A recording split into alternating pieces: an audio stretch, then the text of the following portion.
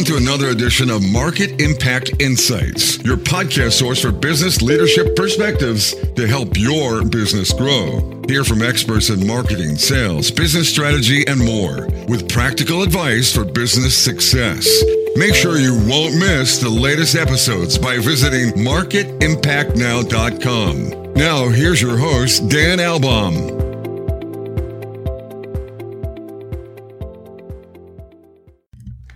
Welcome back, everyone, to another amazing episode of Market Impact Insights.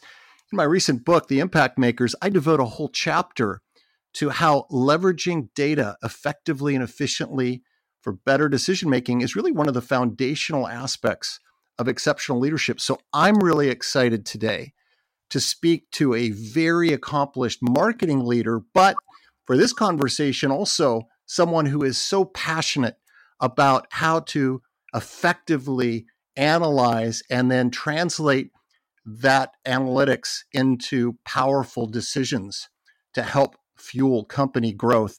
Mark Stoos is an accomplished executive advisor. He's a board member, has more than 30 years of success in the computer software technology and public relations industries. Mark was a senior marketing leader at large global companies, BMC Software and Honeywell, and more recently, again, has taken that passion for analytics into his role as chairman and CEO of Proof Analytics. He's been an award winner, recognized as an Innovator of the Year, Diamond Sabre Award winner for analytics. So he knows his stuff. He's bringing that passion and some insights on how companies are breaking through and leveraging analytics for improved performance. Mark, welcome to Market Impact Insights. Thank you very much. It's great to be with you. That was one heck of an intro. For one heck of a guest, Mark. And let's start with, you were the senior marketing leader. You were kind of rising the corporate ladder. You were leading these global teams, right? And very successful. And then you kind of took a pivot. You really went all in on this area of analytics. And I'm curious what drove your passion to make that deep dive. I think that started for me about 20 years ago, a little less than 20 years ago. I think that, we all have a desire to be significant and to feel that we have significance. And I was in a place where I had been doing marketing and communications at a senior level for some years in large companies and loved the work and absolutely hated the fact that very few people in the business really had any appreciation for the value that we were creating. And honestly, at that time, if pressed, and I was pressed frequently on this, couldn't really give a by the numbers example or answer to it. Mm-hmm. I could give a lot of anecdotes, right? But it just sucked. I mean, it just really sucked. And so I kind of got to this very existential place, which I'm sure a lot of marketers in your audience listening to this can totally get, where you kind of sit there and say, look, I'm either going to strike a match and climb the mountain, figure out a solution, or I'm just going to leave. I'm just going to go do something else because this is not a sustainable situation. In my particular case, I had a couple of conversations, including with my boss's boss, who was the late Mark Hurd, who was CEO of HP and then obviously famously the CEO of Oracle for a long time. And he kind of really, he didn't know it and I didn't know it at the time, but he set me on this new path. And so it took me about 10 years, but I got there. And really it was probably one of the few B2B CMOs to be able to prove the impact of what we were doing on revenue, margin, and cash flows as well as a lot of other things, to the satisfaction and acceptance of the C-suite and the board and people like that. And so, but it was costing me $8 or $9 million a year just in analytics, because it was a brute force solution. We're having to dramatically overhire data scientists just to get to the velocity of insight that was necessary. And so you didn't have to be just, a genius to figure out that this was an automation play waiting to happen. And that's essentially what brought us to Proof, right? Proof takes multivariable regression analytics, aka marketing mix modeling, aka what Procter & Gamble used to call econometric analysis, and we use AI and automation to speed it up, to simplify it, to make it infinitely more scalable and a lot less expensive.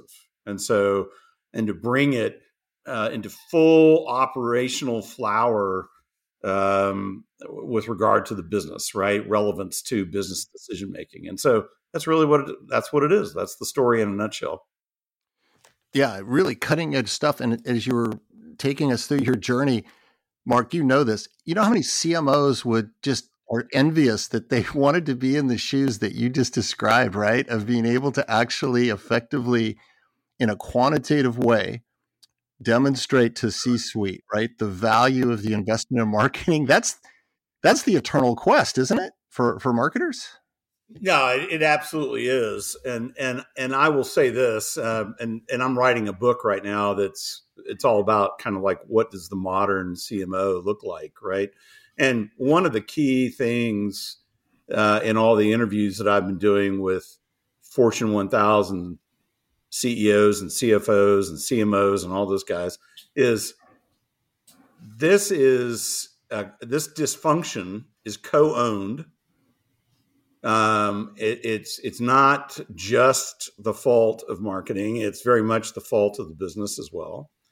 And what that made me really realize was how blessed I was to have CEOs and CFOs in my career path that really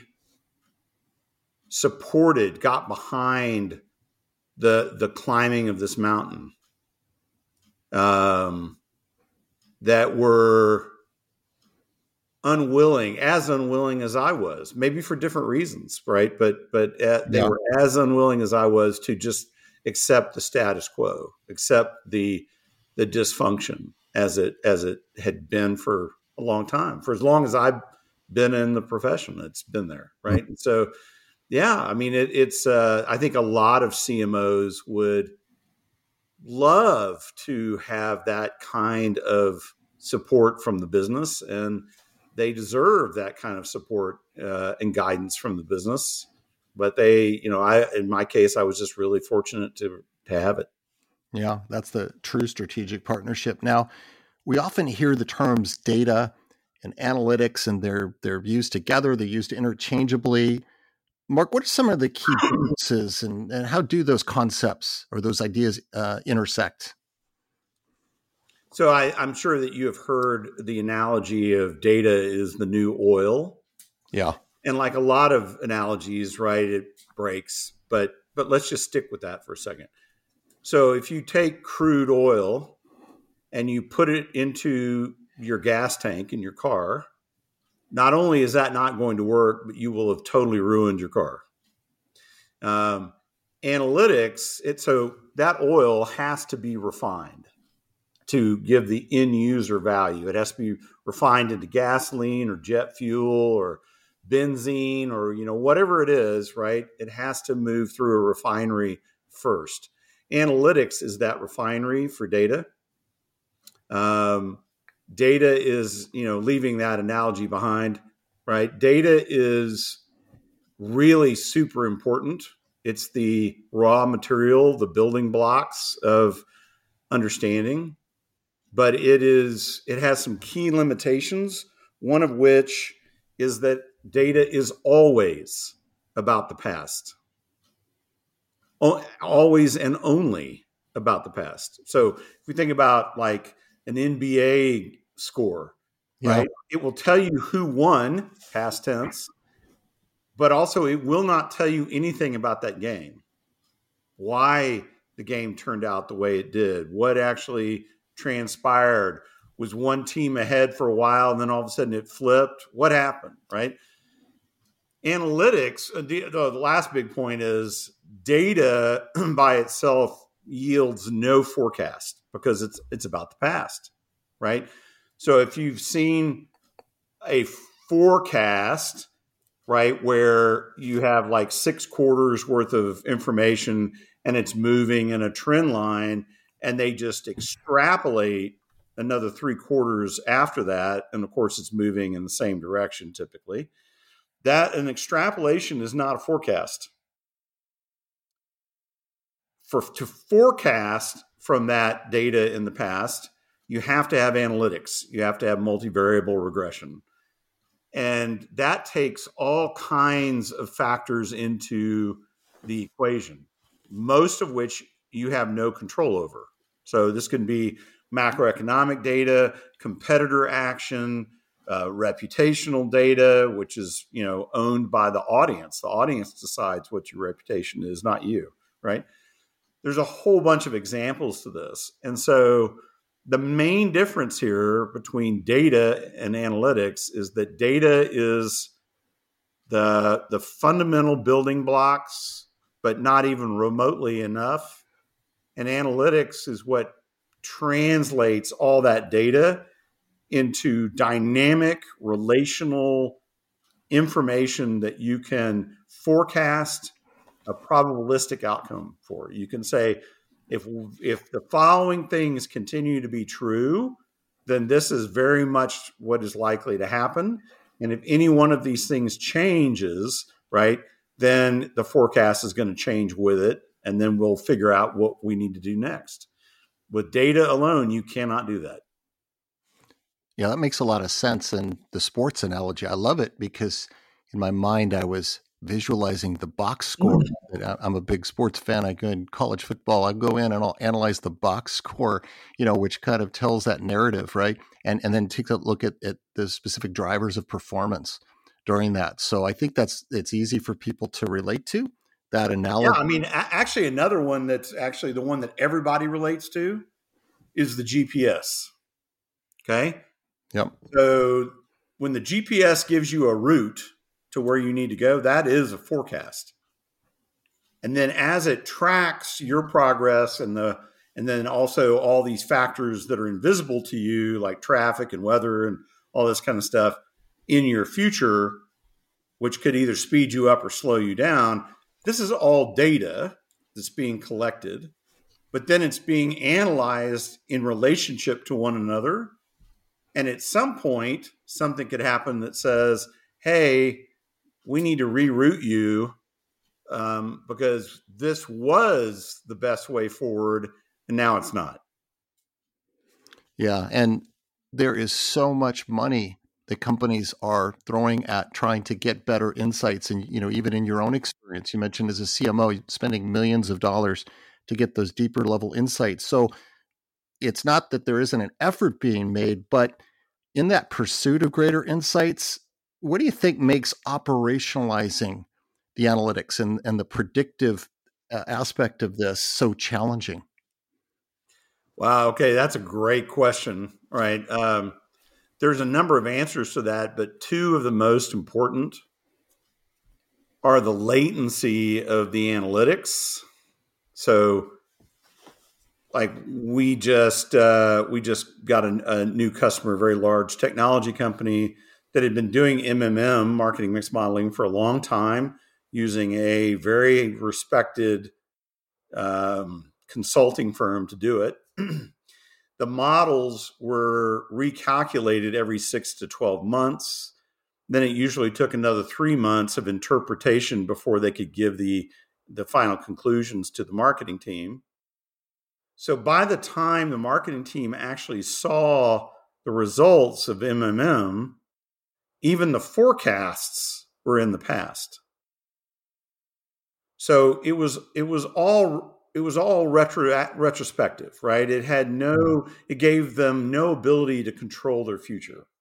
So that's number one. And that's not just with marketing mix modeling or the marketing go-to-market kind of thing. This is a pervasive issue across data science in large corporations. The second one is there is a huge cultural chasm between the culture of data science, which is essentially a cult of precision, and business and if business is a cult of anything, it's a cult of pragmatism. And so the data science community is constantly trying to eke out every last piece of accuracy and precision in a model. And that is not even remotely what the business is looking for. The business doesn't care about 95% confidence score. That's the certainty on a model. Mm-hmm. And they know, if intuitively, if nothing else, that as soon as you introduce human behavior into a model, you're going to max out at somewhere around 50% confidence score. And then they also know that they are making decisions every day based on so much less certainty.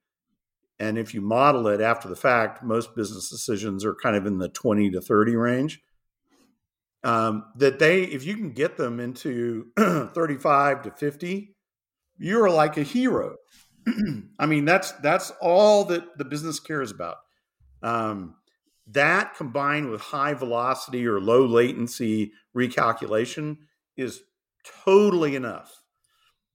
But that is not the way data scientists have been trained to think. Mm. And so they get into this impasse, a cultural impasse, where they literally can't, in many cases, can't stand to be in the same room with each other. And so the whole thing kind of suffers.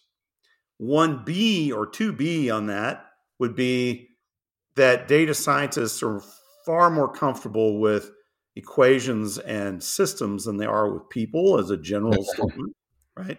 And so, like, there are lots of data science department CDOs right now are in hot water in the current macro environment because they have spent tens, if not hundreds of millions of dollars and years, most of the last decade, on creating really intricate, very complicated data management platforms that right now are not generating any insights.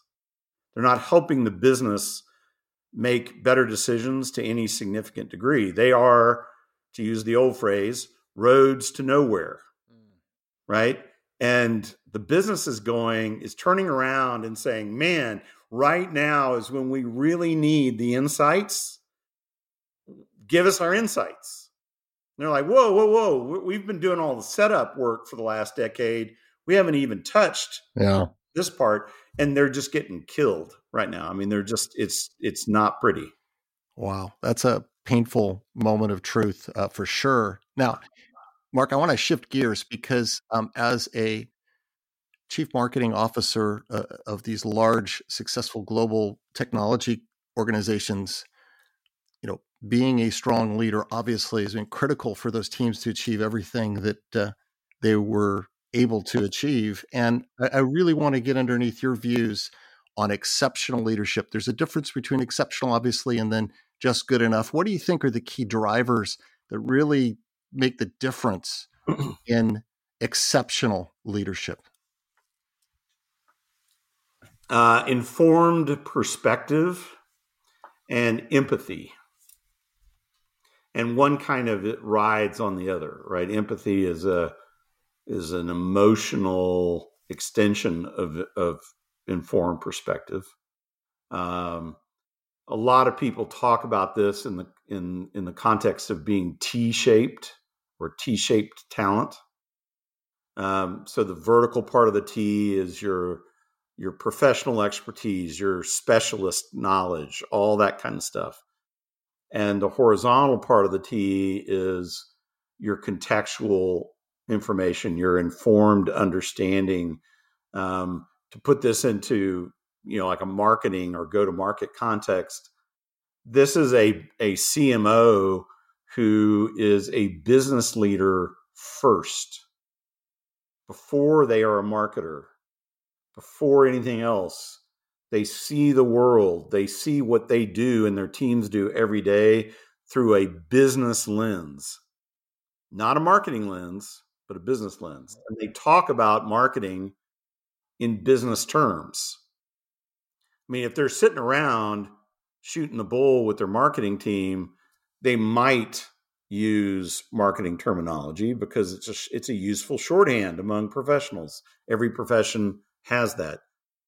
But that's inside baseball, right? And honestly, whether it's marketing or accounting or anything else, no one else outside of that profession cares about your inside baseball.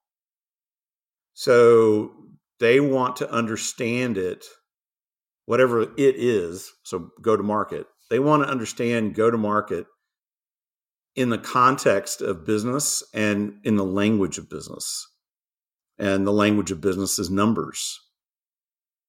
I think one of the big realizations too for any leader, I don't care whether it's marketing or something else, is that there is no such thing. I mean, this is going to give a lot of people heartburn, but it's just the truth.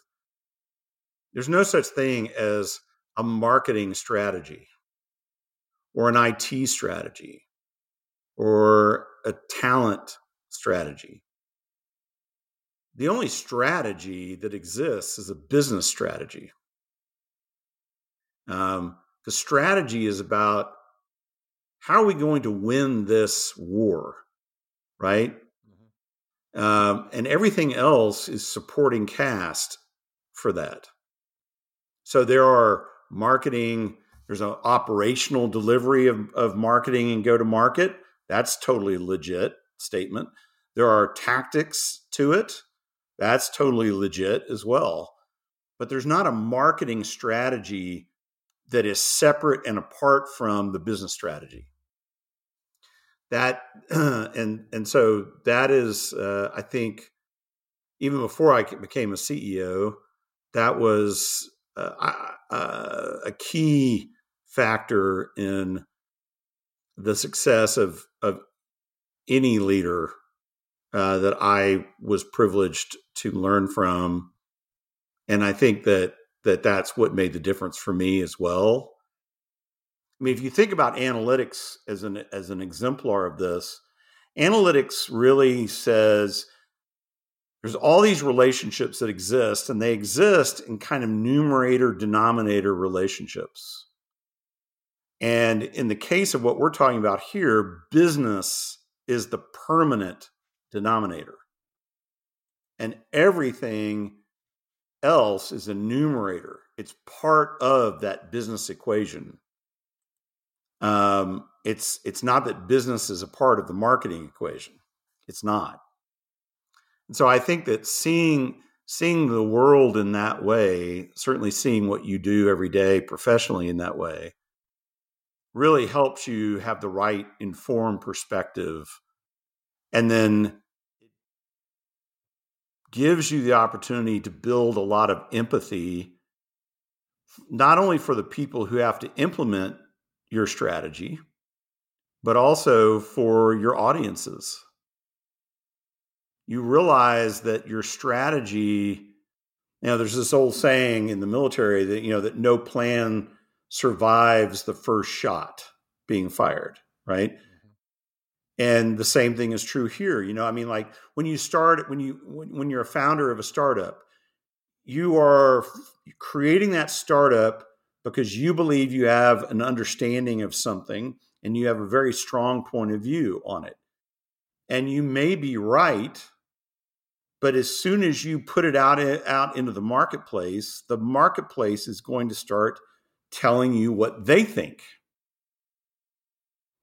And one of your big jobs is to reconcile those two things.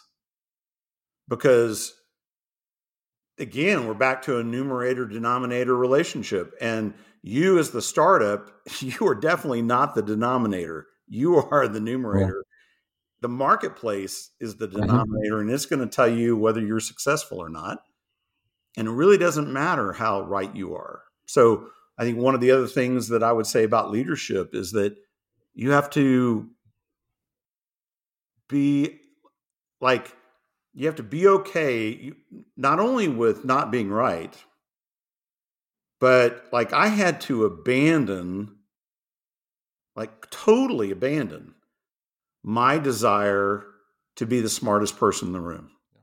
Because my job was to hire people who were way smarter than me, and then to knock down every possible obstacle to them delivering the full value of their intelligence, right?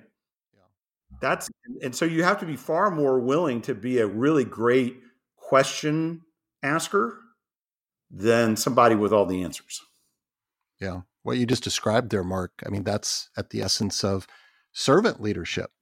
And yes, it is. Putting ego aside, right? You know, you use the word abandon, which I think is perfect. It's spot on. It's a big commitment, but it's setting that aside, and it's all about focusing on team and focusing on others. So I love the way that you put that. And also, you know, as marketers too, there's always a temptation to be a bit of more isolationist in the sense of kind of working within kind of our bubble.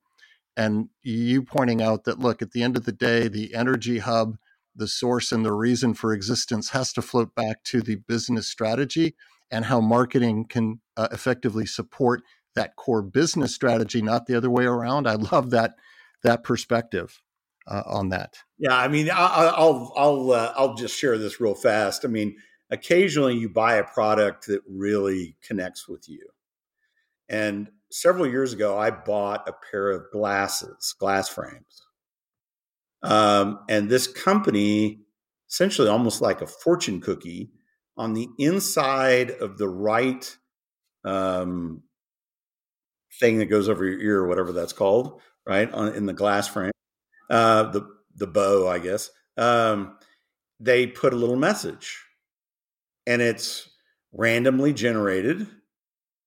I think it is anyway. And so I get mine and I open it up, and I open up the glass frames, and on the inside it says, "Ego is the enemy." And I mean, I don't think I will ever turn loose of those frames. That's very memorable. I love that. You know, it's kind of inspirational. My only challenge would have been on my glasses to be able to read that, you know, without putting glasses on, right? It's kind of like this quandary, you know, how do you, but I love that. Well, I guess it works for me because I end up taking my glasses on and off a lot. Yeah. Because I refused, speaking of ego, I refuse to go into, variable lenses and all that kind of stuff. Yeah. Yeah. And so I'm always taking mine off. And so it gives me the opportunity to read it yet again. Oh, yeah, definitely. Now, one of the other aspects of exceptional leadership, also, you know, covered in my book, is diversity, equity, inclusion, and leaders that are, let's use the glass analogy, that have a lens, that have a DEI lens that they're applying across team development, performance, everything that they do can make a difference. For you, Mark, how has diversity, equity, inclusion made a difference in terms of how your teams were able to perform and grow? Well, I'll tell you what, I think that is arguably the most important thing that we're talking about, because so there is the moral and ethical piece to diversity and equity and inclusion that is inarguable, right? And kind of stands irrespective of anything else. But having said that, what I have learned as a leader is that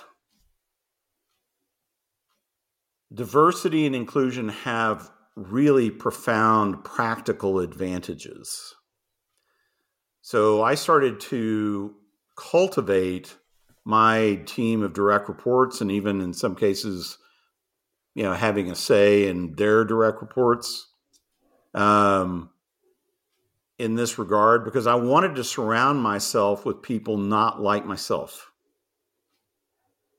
And one of the main, there were two reasons for that. One, I wanted to get the upside from all that perspective and wisdom, but also it was a protective hedge against me making a mistake. Because when you make a mistake as a senior leader, particularly in a large company, it can also be a mistake in a small company, it can have devastating consequences. You literally can't afford it in one sense, right?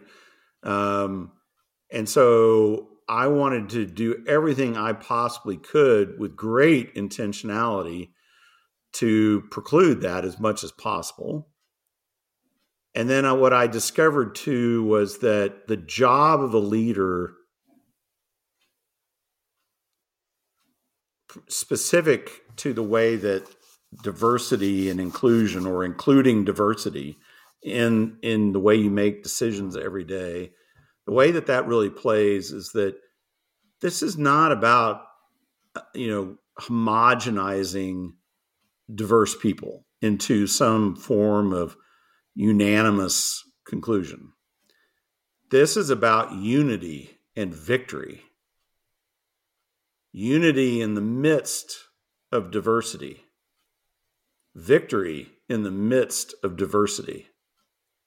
Right? This is about being unified, not by any sort of shared perspective, but unified by the mission, whatever the mission is.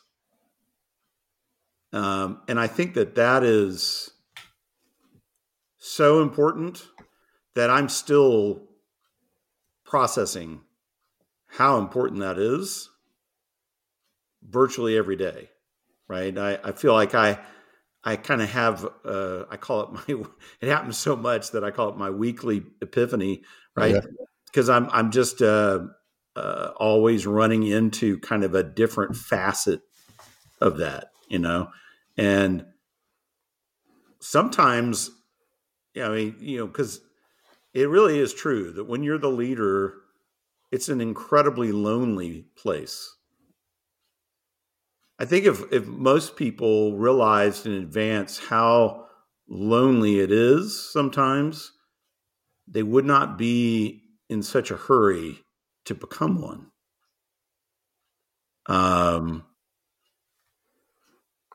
But the joy of it is, because actually, one of the things that's so interesting for me is the more homogenous the group is around me, the more lonely I feel as a leader. The more diverse it is, it really takes that away almost entirely sometimes. Yeah. It's like, how do you build a sense of connection? So you've got leader and you've got team, building that an energy, kind of a connective energy.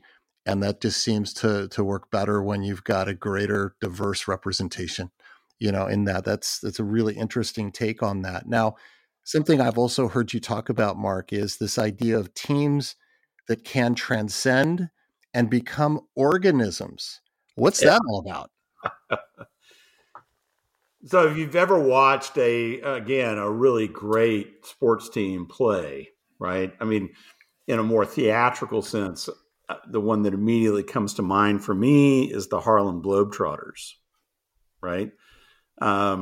Where they just knew, they had played together for so long and they were all so good and they were all so about the team and the mission, which was winning the game and entertaining people, that they didn't even have to look at each other. They knew exactly where each one was going to be on the court, and they just transcended. They really did. That's exactly the word I would use. And so I've had two situations in my career where I became a part of a team that became an organism, meaning where the amount of unspoken communication was very significant. The knowledge back and forth amongst all the people on the team of what the other was going to probably do and how that was going to be was so significant, almost totally complete, that they didn't have to meet very much, right? In one sense, right? There wasn't all of these meetings to discuss everything. And it's just an incredibly intoxicating thing, because you're also so aware of how perishable it is. Because if one or two people leave the team for whatever reason, the organism is broken for at least a period of time. Because you're bringing new people in, and that changes everything. And now you might have a great team, but you don't have an organism. And so it's like, if it's one, hold on loosely, but don't let go. Yes. If you try to maintain an organism, you will absolutely destroy it. You will lose it. It's an ephemeral, ethereal thing that you just kind of have to accept as a blessing in your life at that moment, knowing that it won't always be there. Yeah. Fascinating. It's the moment that you're too intentional and trying too hard is at the point at which you're going kind of taking it in the opposite direction. That's fascinating. And it's actually very Zen. It is. It's deep. Yeah, it's very Zen. Yeah. Thank you for sharing that. Now, obviously, in your various roles and even at Proof, you are continuously sharing perspectives. You're giving advice. You're helping influence. I want to flip this around, Mark, and over the course of your career, what's the best piece of business advice you have ever received?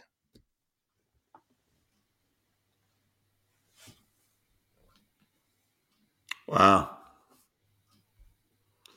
I think that really it's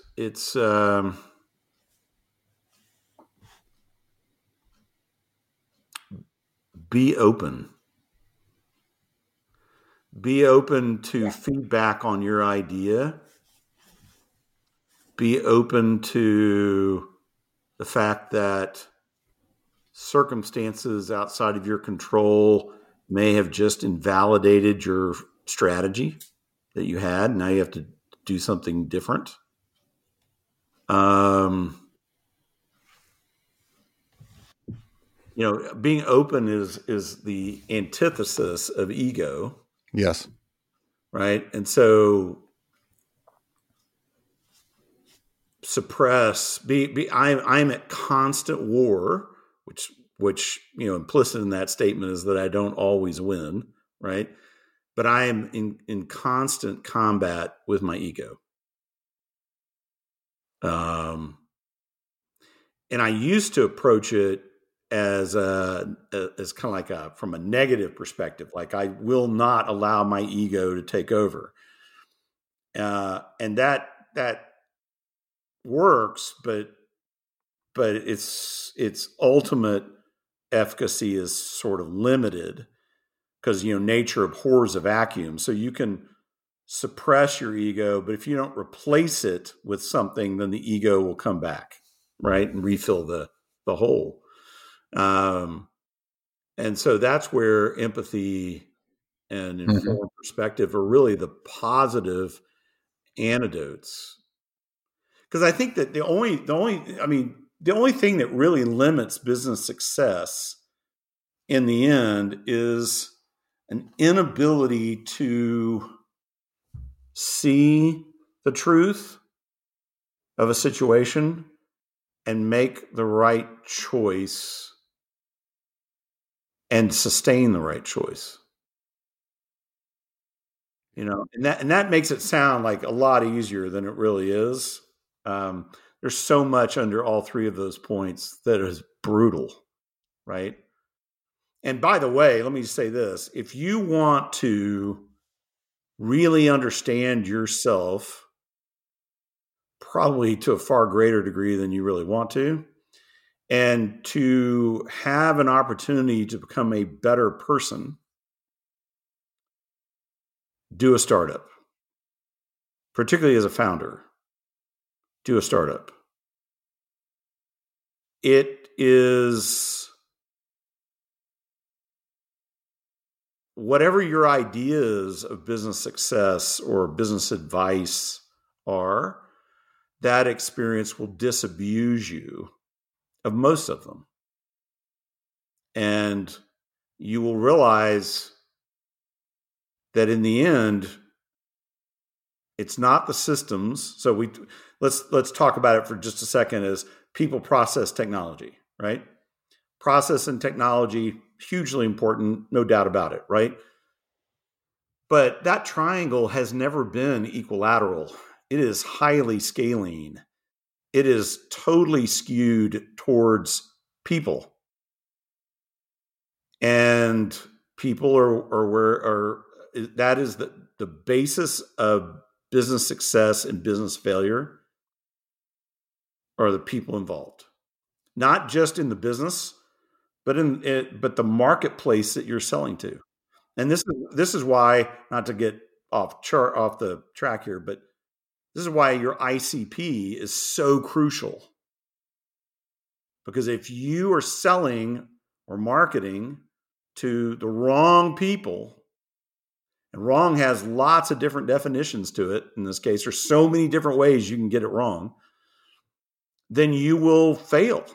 You will absolutely fail. And yet, if you had just marketed it to a different group of people, to a different ICP, you could have been hugely successful.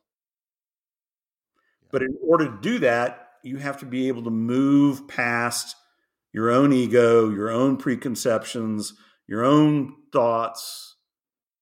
You have to be willing to say, like, one of the ways that I evaluate somebody's maturity is how I ask them, how many beliefs have you been willing to abandon in the face of facts?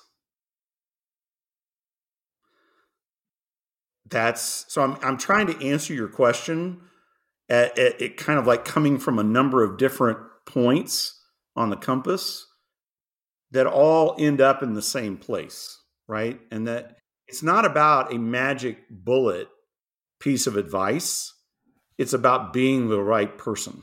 Yeah, definitely. And it's about back to having a humbleness and a high level of self-awareness and a willingness to accept that those preconceived notions may not be 100% correct. And I think there's been a lot of those special moments over the last 3 years with all the dynamics in our world and markets, certainly wake-up calls. So I call them Don Quixote moments. Yeah, there you go. Yeah. When you realize that you really are tilting at the windmill. Yeah. Now, we were talking earlier in the conversation around the power of analytics being forward-looking or predictive in nature. So I'm going to feed off of that. And to you, Mark, when you look ahead to the future, what makes you optimistic? Oh, wow. Okay. So,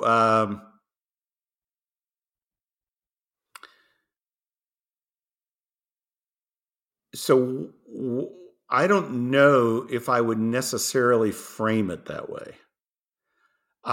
If opportunity to do good and not do evil is good, is a reason to be optimistic, right? And I do think it is, right? Then what we are seeing today is an unprecedented opportunity, right? Chat GPT or generative AI, right, is one of many examples of a technology, which, by the way, technologies are almost always amoral. They are morally neutral. And it's what you choose to do with them that makes them good or bad. Nuclear power, nuclear fission is a great example. Genetic engineering is another great example. The list goes on and on, right? Analytics is a great example. And so I think that we are seeing we have been in, but we are entering into an era of massive technological leverage, where the opportunity to do good will never have been greater than it will be in the next 10 to 20 years. But there's a flip side to that as well. And so I'm very hopeful, very optimistic about what that could mean. But I'm also aware of human nature, at least for some people, right? And so I think that there's an old saying in Texas that if you don't like the weather in Texas, wait a few moments and it will change. Yes. Right? If you don't like the situation in the next 20 years, just wait a little bit and it's going to change again. And that is whether you're approaching it, socially, socioeconomic, politically, or from a business point of view or whatever.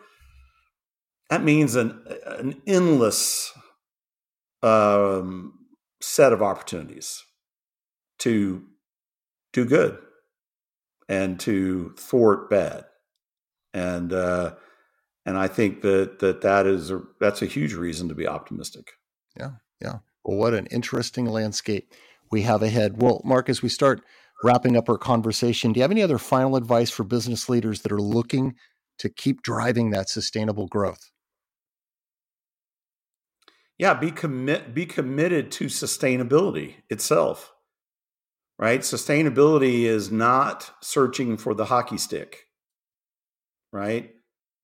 Because the hockey stick itself is not a exemplar of sustainability. And particularly when you look at it as, one of the oldest laws of physics is for every action, there's an equal and opposite reaction, right? So if you hockey stick in revenue, there will be an equal and opposite reaction to that. Usually, in the case of a startup, one of the big ways that is manifested, 12 to 18 months later, is a lot of churn. Because you're selling a lot, but you're probably not delivering what you promised. And, it's a bad deal, right? So be committed to slower growth, but more sustainable growth. Be committed to not running out of money, right? Give up the idea that you can get rich quick, because again, that has an equal and opposite reaction.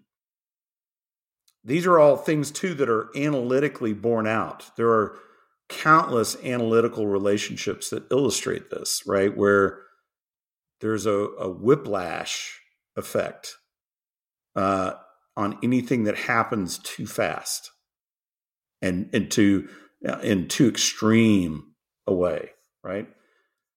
So that's what I would say is we talk about sustainability, we talk about it from an environmental perspective and lots of other ways. You can't use that rhetoric and then behave differently in your business. You can't. Yeah. There's no integrity in that position. And there's also a lot of practical issues with that, as we're all seeing right here, right now, right? So, that's what that would be my answer. Great words of advice. Well, Mark, thanks again for coming on the podcast and sharing your journey towards being this innovative, passionate champion for true analytics, and also your leadership perspective in leading successful teams and some of the dynamics that really drive exceptional versus just good enough leadership. Thanks again. Hey, my pleasure. Thank you. And a reminder to please continue to give feedback on this podcast, how we can continue to get better. You can go out, rate and review on all the major podcast platforms. That includes Apple Podcast as well as Spotify. And as always, make sure to visit marketimpactnow.com for the latest in business leadership perspectives. So long until next time.